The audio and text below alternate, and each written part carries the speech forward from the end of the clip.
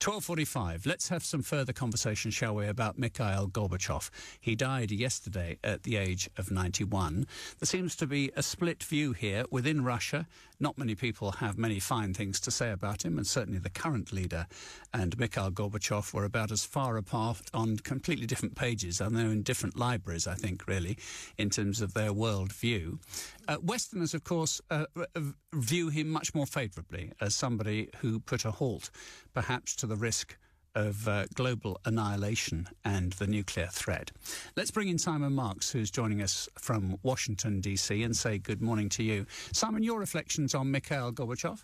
Look, I think it was inevitable, Martin, that as with every world leader, the record is checkered, and that's why you're seeing this very mixed reaction. It was always inevitable, of course, that Mikhail Gorbachev was going to be more admired after his death in the West than he was in Russia. That's partly, of course, because, as the Kremlin has said today, you know, he was a great statesman, but he had a dreamlike vision of relations between the United States and the West that didn't work out. So that's very much in keeping with sort of Vladimir Putin's worldview, which absolutely conditions the message that Russians across multiple time zones will be receiving today through their state-controlled media. Whereas in the West, he is widely admired as a man who broadly brought about the end of the Cold War. It's not entirely true, as some have said, that he brought about the end of the Cold War without bloodshed. There was blood shed within the borders of the Soviet Union. That's one of the reasons why the Lithuanians today are finding it pretty difficult to offer particularly generous praise in Mikhail Gorbachev's direction. On his orders, the Red Army killed protesters there. The same thing happened in the Caucasus in the struggle for the future of the Soviet Union. Gorbachev having come to power in 1985, essentially saying to the Communist Party of the Soviet Union, you've got to reform or die.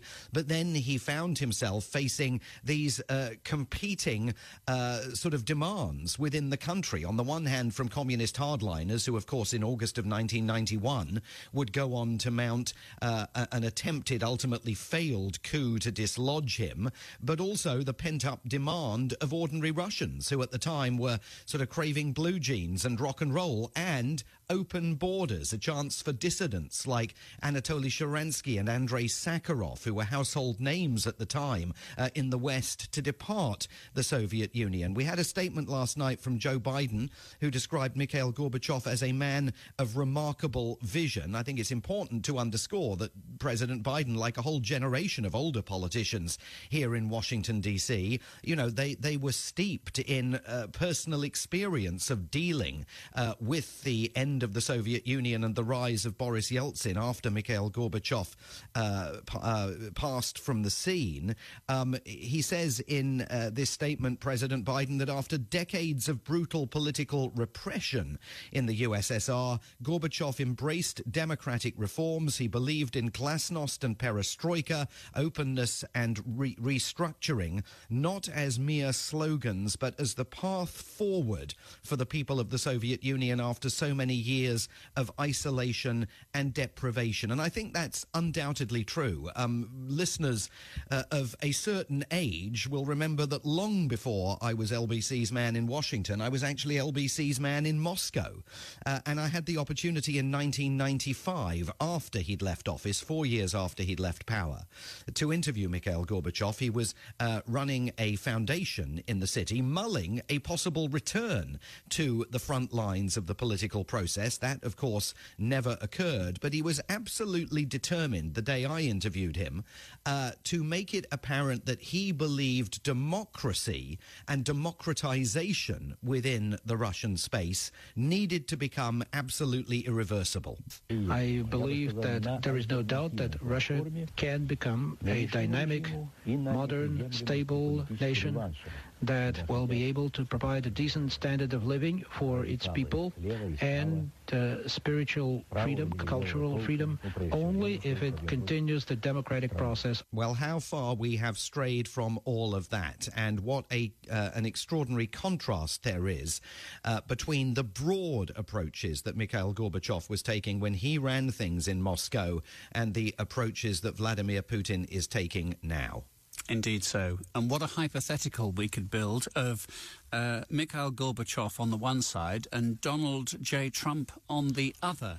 But it's something we'll never know about. We are learning a little more, though, about his life and times, aren't we, Simon? We certainly are, and we're learning more about the Department of Justice inquiry that appears now inexorably to be heading towards criminal charges for at least some people in Trump world, perhaps even the former president himself, because last night the Department of Justice put out more information about their decision to launch that raid earlier this month on the president's estate at Mar-a-Lago in Florida, making it clear that they believe that the Trump team was engaged, that they believed was likely engaged in an effort to conceal classified documents that were on the Mar-a-Lago property in defiance of a grand jury subpoena. This is a 36-page filing that the Department of Justice released last night. It's accompanied by a photograph taken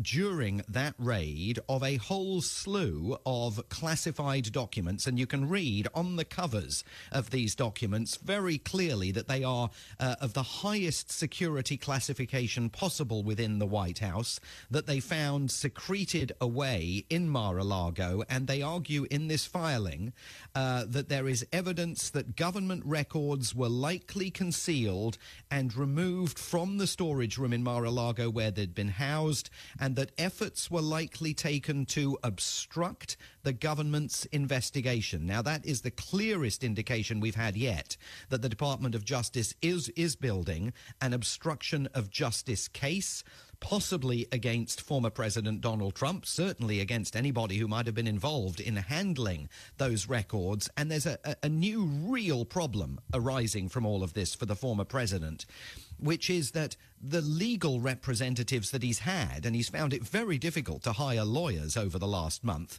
but the lawyers that he's had working for him over the last month may themselves now become the focus of the Department of Justice inquiry, because if they have told falsehoods or are suspected of being engaged in a conspiracy to conceal those documents, at the very least they're likely to be questioned by Department of Justice investigators, and they could themselves face charges. So Donald Trump may find himself in a situation where the lawyers he's only just hired have to separate themselves from him, and then he's got to go out and buy another raft of lawyers, because the first raft of lawyers will need lawyers themselves. It's going to get unbelievably complicated, very ugly, and all of this raises the political temperature in the country just a matter of weeks before those November midterm elections. Now, he's already 76 years old, I think, DJ Trump.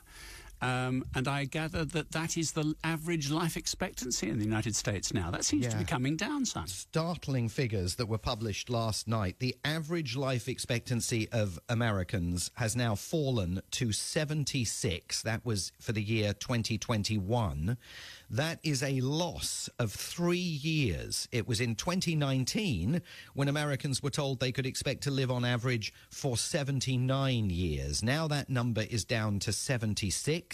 COVID-19, of course, and the death toll of over 1 million here since the COVID pandemic began is a substantial piece of the puzzle, explaining why those numbers have fallen. But it's not the entire piece of the puzzle. We're seeing statistics that show the fall in life expectancy is disproportionately impacting Native Americans who live, of course, on the old native lands within the United States, but also particularly Native Americans in Alaska. For them, life expectancy has now fallen to 65. And to put that into perspective, you have to go all the way back to 1944 to find a point where national life expectancy in the United States was 65. So that's how hard those communities have been hit. And there's also, you know, evidence that the absence of any kind of public health education campaigning by successive US governments is taking a toll, with increases, of course, in